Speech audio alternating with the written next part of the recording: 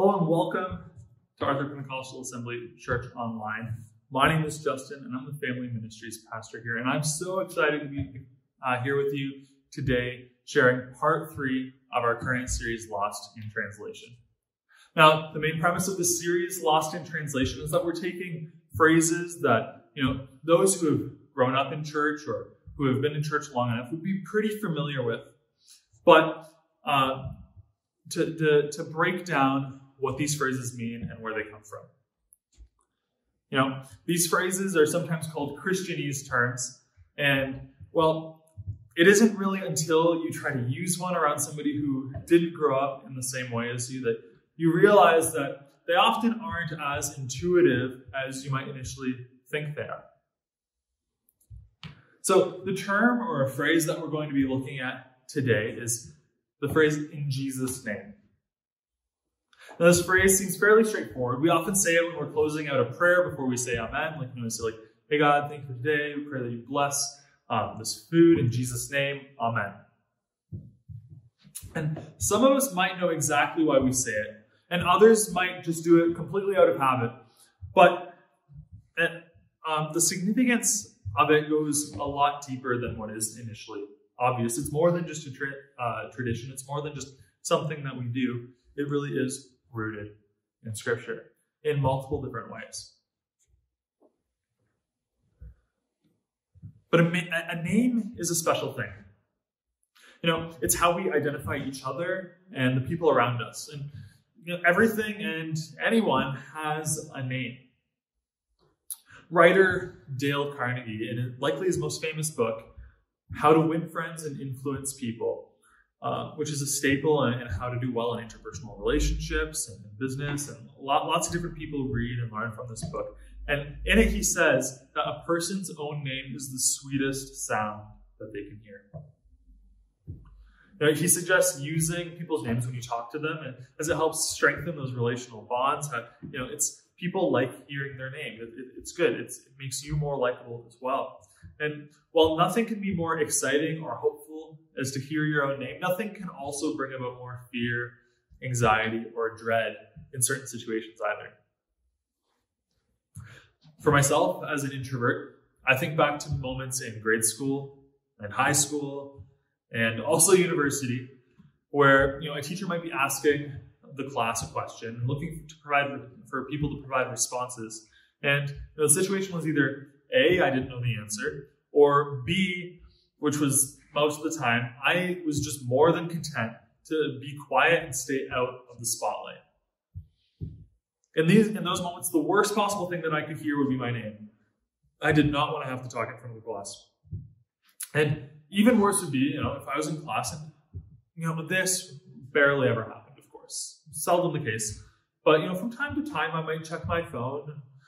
Even though I was clearly just texting my mom. I was not looking at social media. I was not, texting friends. I was not playing games ever. I would never do that in class, of course.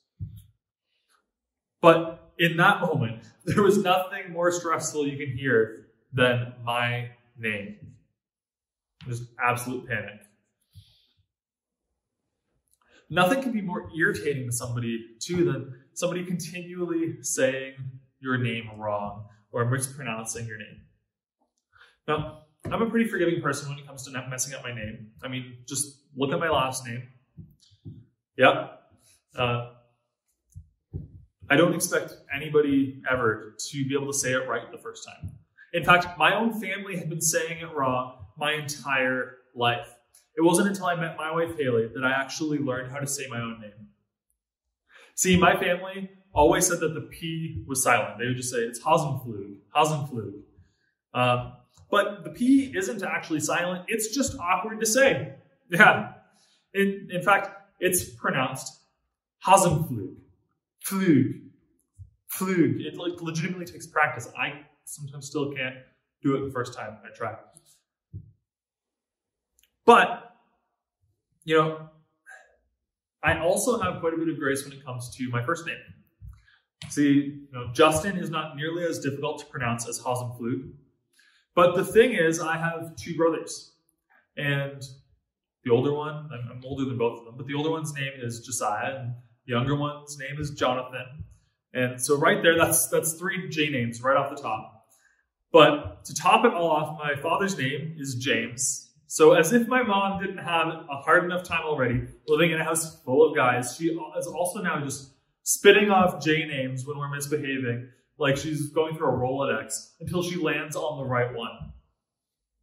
And because of that, I'll pretty much respond to any J name without too many issues. Justin, Jonathan, Josiah, James, Jason, Jaden, Jared, it's whatever. I'm good. However, there is this one individual I know who would repeatedly say my name wrong. They would use the wrong name, and it would just drive me absolutely nuts. Now, this was a person who, I didn't know them super well. I didn't see them all the time, but we came in contact with each other regularly enough and often enough, and we'd have meaningful interactions. Our conversations would go more than just oh, hey, how's it going? Good. How are you? We'd have actual conversations. We knew who each other were.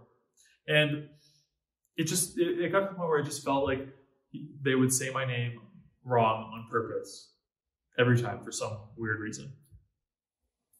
Now, it seems really insignificant. I kind of feel silly saying it out loud right now even. It really shouldn't matter that much. But it got to the point where I would rather him just insult me, or just call me idiot, rather than just it just ate away at me for some reason. It's the power of a name. And I can only imagine how difficult that would be for people who have, actually difficult to pronounce or difficult to read names. That would drive me nuts eventually. And our names are also significant.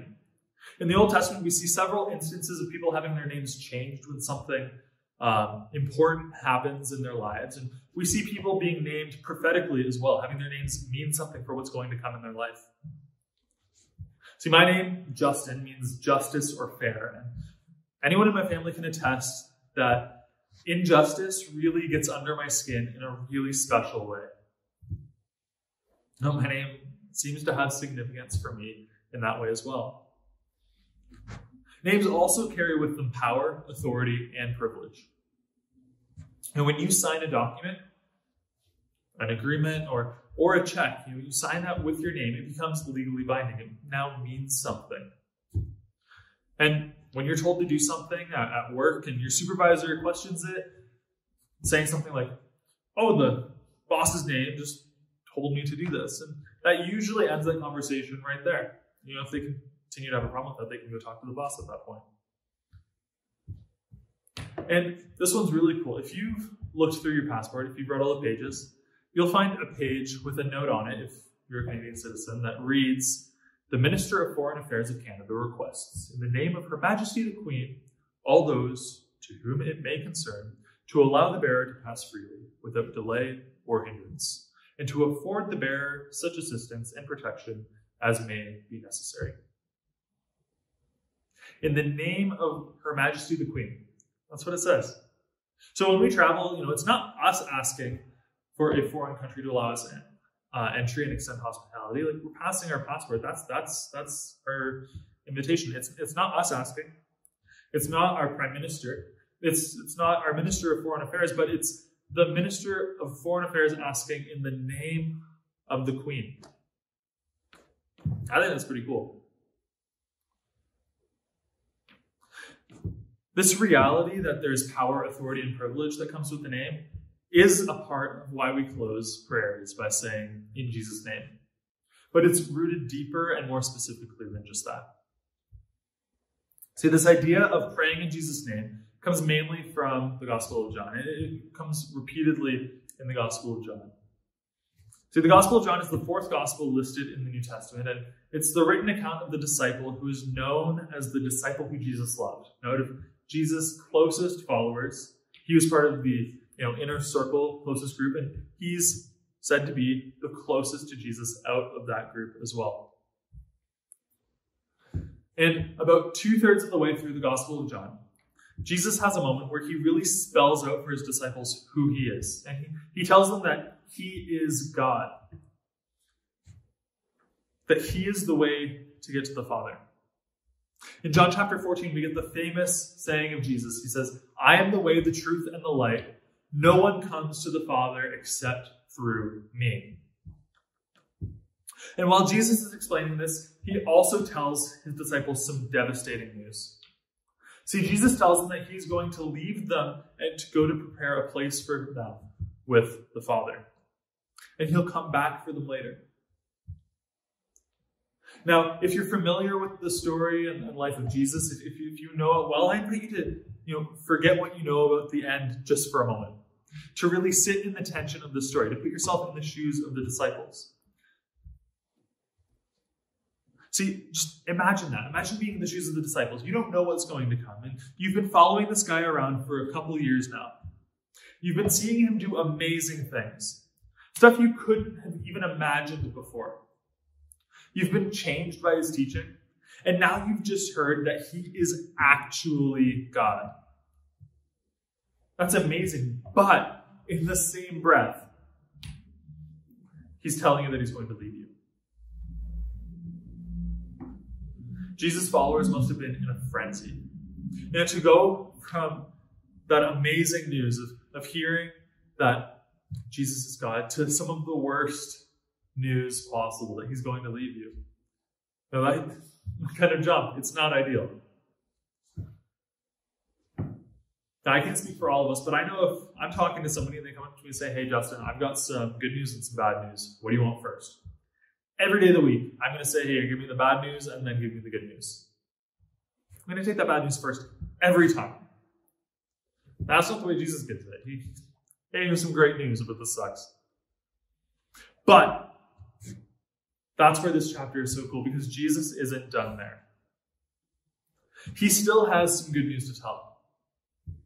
And while bad news then good news, or while good news then bad news isn't great, getting a good news, bad news, good news sandwich, that's phenomenal. And that top piece of, fluffy, delicious, good news bread that Jesus finishes it off with is what we're going to be reading here in John 14, verses 12 to 14. Here Jesus says, I tell you the truth. Anyone who believes in me will do the same works I have done, and even greater works, because I'm going to be with the Father.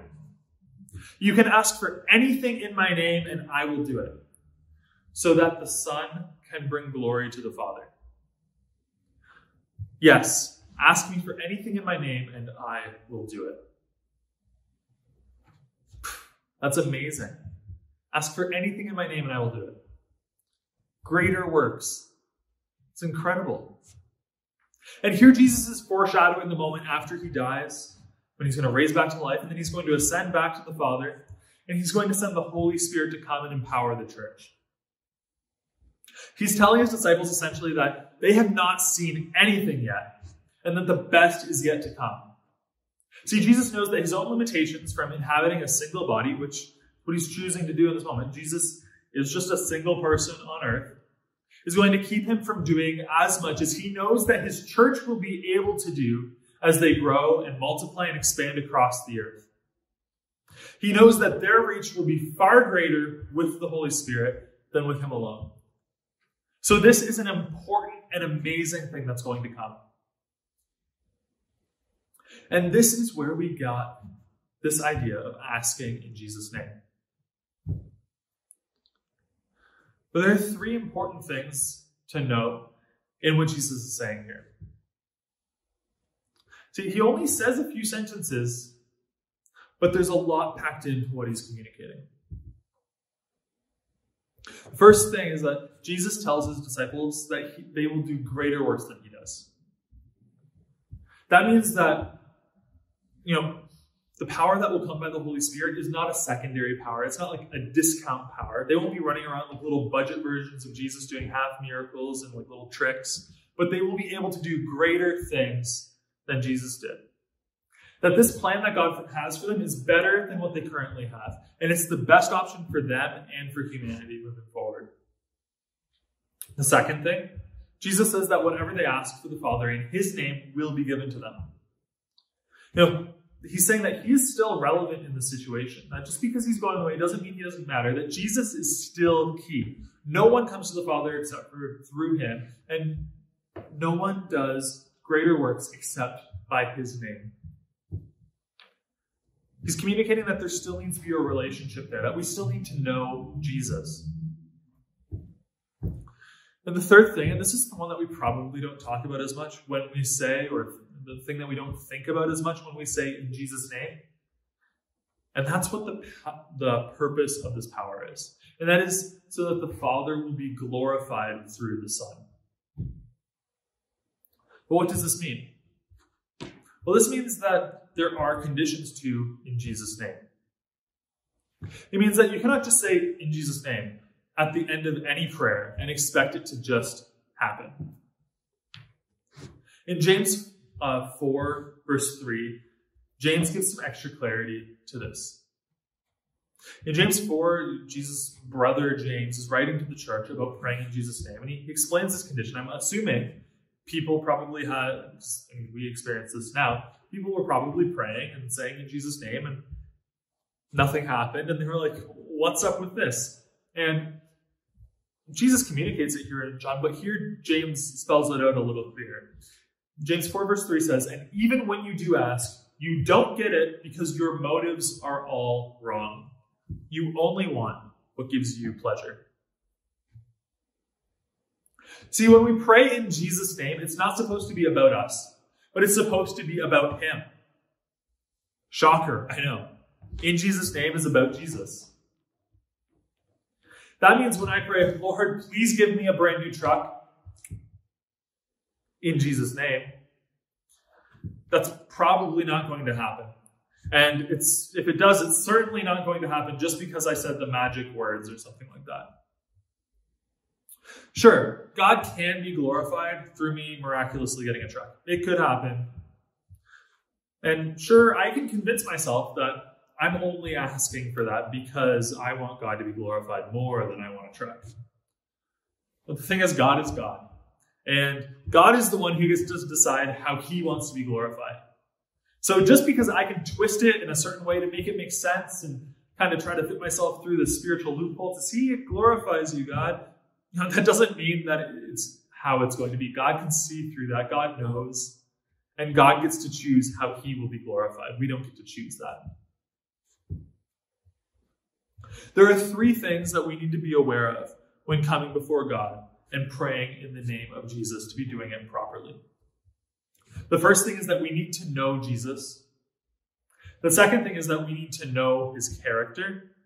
And the third thing is that we need to be glorifying the Father. The first thing, we need to know Jesus. The first thing Jesus says in just about any passage in the Bible that talks about God answering our prayers is that there needs to be a relationship with Jesus first. In John 14, that we just read it talks about believing in Jesus, that we need to believe in Jesus. In John 15, it says that we need to abide in Jesus. But either way, the relationship with Jesus is key. Now, I'm not saying that there is no way that God will ever answer a prayer that from somebody who is far from him. I'm not saying that he'll never answer prayer from someone who doesn't know him at all. He can totally do that. It's totally possible. But what I am saying is that when it comes to the certainty of an answered prayer, the closer we are to Jesus, the more certain we can be that our prayers will be answered. But this is a little different than it sounds initially. See, at surface level, it can sound like if we get close enough to Jesus, he will give us anything we want. If we can just know Jesus enough, pray enough, read the Bible enough, be close enough to him, then he has to do what we ask. But in reality, what this is saying is that if we get close enough to Jesus, we will only want what he will give us. See, the closer we are to Jesus, the better we will know what to pray for. And the more we will be guided by the Holy Spirit into situations where a miracle is needed, where an act of God is necessary, where God will be glorified in that situation. The closer we are to Jesus, the more we will know his will. The closer we are to Jesus, the more we will be aware of what to pray for. And that brings us to the second point. We need to know Jesus' character.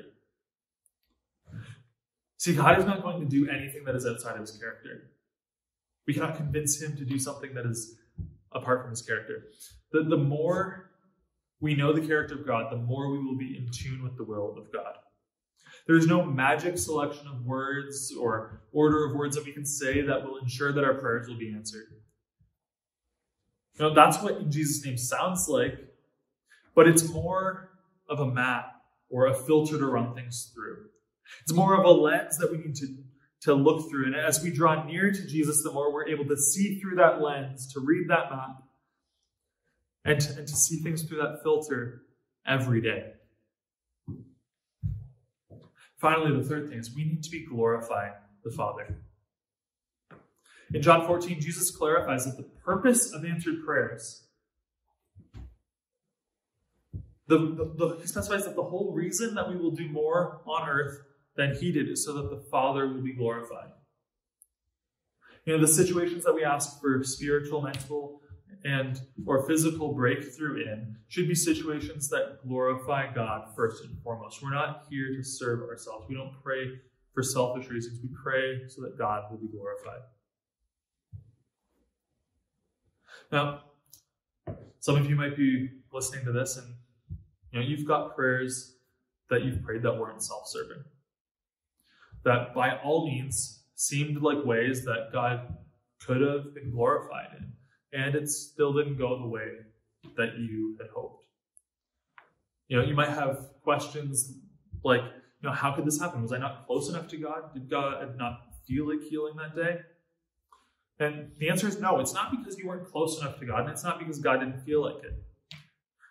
When it comes to things like this, there is just a mystery to God that we cannot fully understand. But there was a quote from the Youth Alpha series that really stuck with me in the episode on healing. I'm pretty sure it was on healing. It was either on prayer or healing. And in it, there was a pastor who was featured, and what he had to say about prayer for healing was this. He said, before we didn't pray and no one was healed. Now we pray and sometimes people are healed. So we will continue to pray.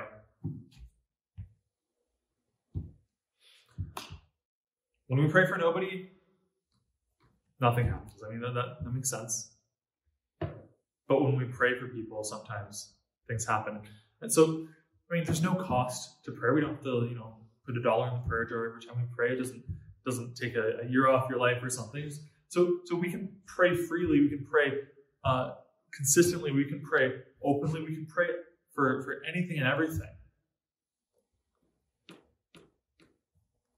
But it's the closer we are to Jesus, the more we know his will, the more we will be able to discern and be guided to the specific things that he would have us to pray for.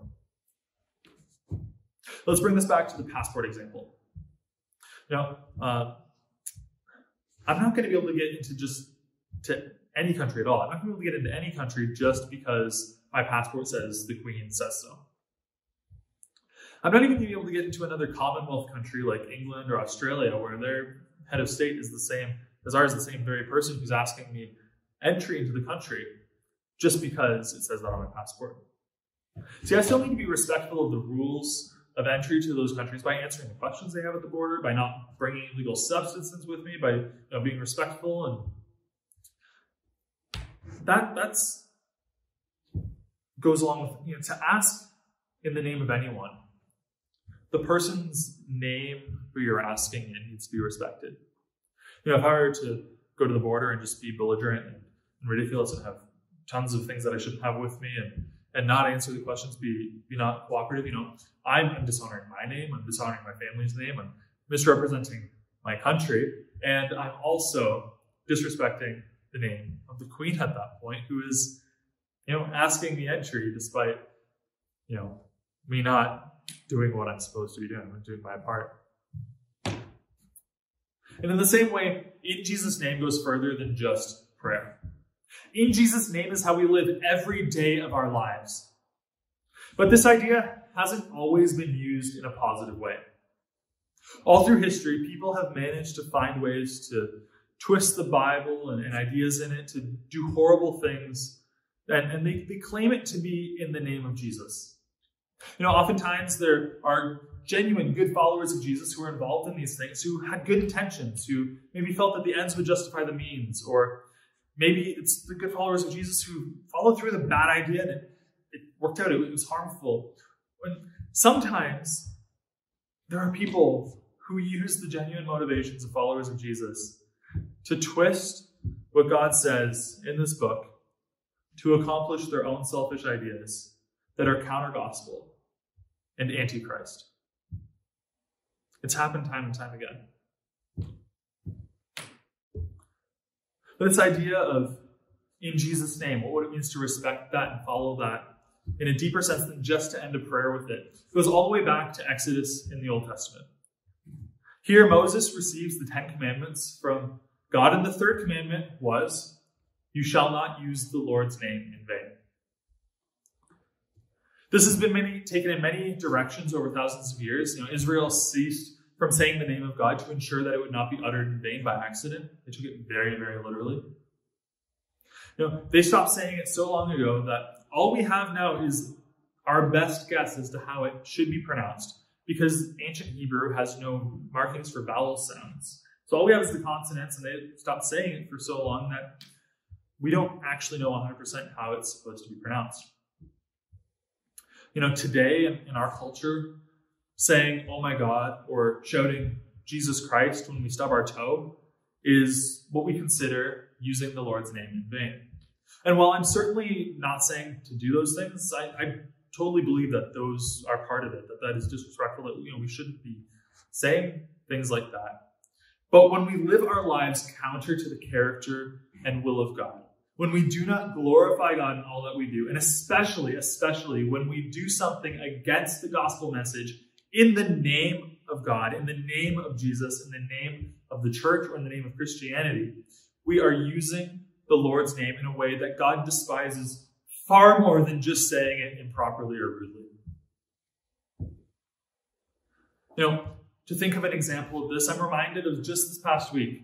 We had Orange Shirt Day, where we as a country remember the atrocious sin committed against the indigenous peoples of this land with the residential schools that were operating from the 1870s all the way through to the last one closing in 1996. The things that were done in these schools were horrifying, and even just conceptually, like the bare minimum of it, removing children from their families is one of the worst things that I can imagine doing, and doing it to an entire people. It's just horrifying. And this was something that the church in Canada was very much a part of. It was something that was done in the name of the gospel, furthering the gospel message. It was something that people got behind. They believed it was the right thing to do because people had convinced them of that, whether it was for reasons that people genuinely thought were good or for others. We can't say that for sure. We weren't there. And, I know none of us here were personally responsible. I know the Pentecostal movement wasn't really involved in this. We came during that, and it was more so the traditional historic churches of Canada that were actively involved in these. And for myself, even the majority of my ancestors were still in Europe for the majority of this. But even still, I am personally deeply grieved by the reality of it. I'm sorry as a Canadian and as a Christian that it ever happened. And I'm confident that God would not have desired this to happen at all. But the fact that his name was attached to it must make that so much worse for him. I'm a firm believer in the power of prayer. And I believe that there is power in the name of Jesus. But, to quote Uncle Ben from Spider-Man, with great power comes great responsibility. So let us do right by the name that is above every name. Let us honor the name that has saved us from every sin. And let us hold his name up high and exalt him above everything. We need to know Jesus deeply. We need to honor him in all that we do. When we pray, when we truly pray in the name of Jesus, we can have confidence that he will move. So let's not use the name of Jesus in vain in prayer, in saying, or in action. Let us glorify the Father instead, because in Jesus' name is not just a saying. It's not just a charm or spell or a way to trick God to do what we want. It's a responsibility and a command. It's a command to know Jesus, to have a relationship with him. It's a command to honor his will and his way, to know his character deeply. And it's a command to glorify God in all that we do. So let's, as a church, be a good example of what it means to be called Christians. Let us wear that name proud. Let us do it justice. Let our actions, our prayers, our thoughts, our words communicate the love of Christ and the gospel message in everything that we do. That the name of Jesus would stand above every name. That there wouldn't be an accusation that could go against it. And that we would wear that name with honor and pride and do it justice. Let's close in prayer. God, thank you for Jesus. Thank you for your name.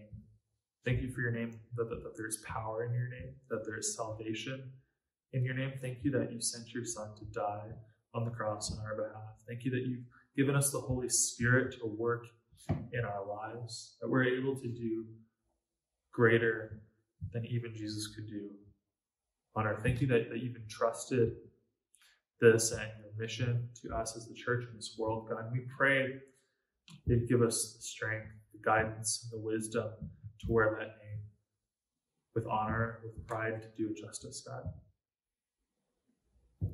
God, we pray for the power of your name in this world, in this community, in our lives, God, that we would see you move on a daily basis, God. And we pray for the discernment to see past those who might use your name in ways that would not be honoring who you are. God, we thank you for who you are. We thank you for everything you've done. God, and we pray all these things in Jesus' name. Amen.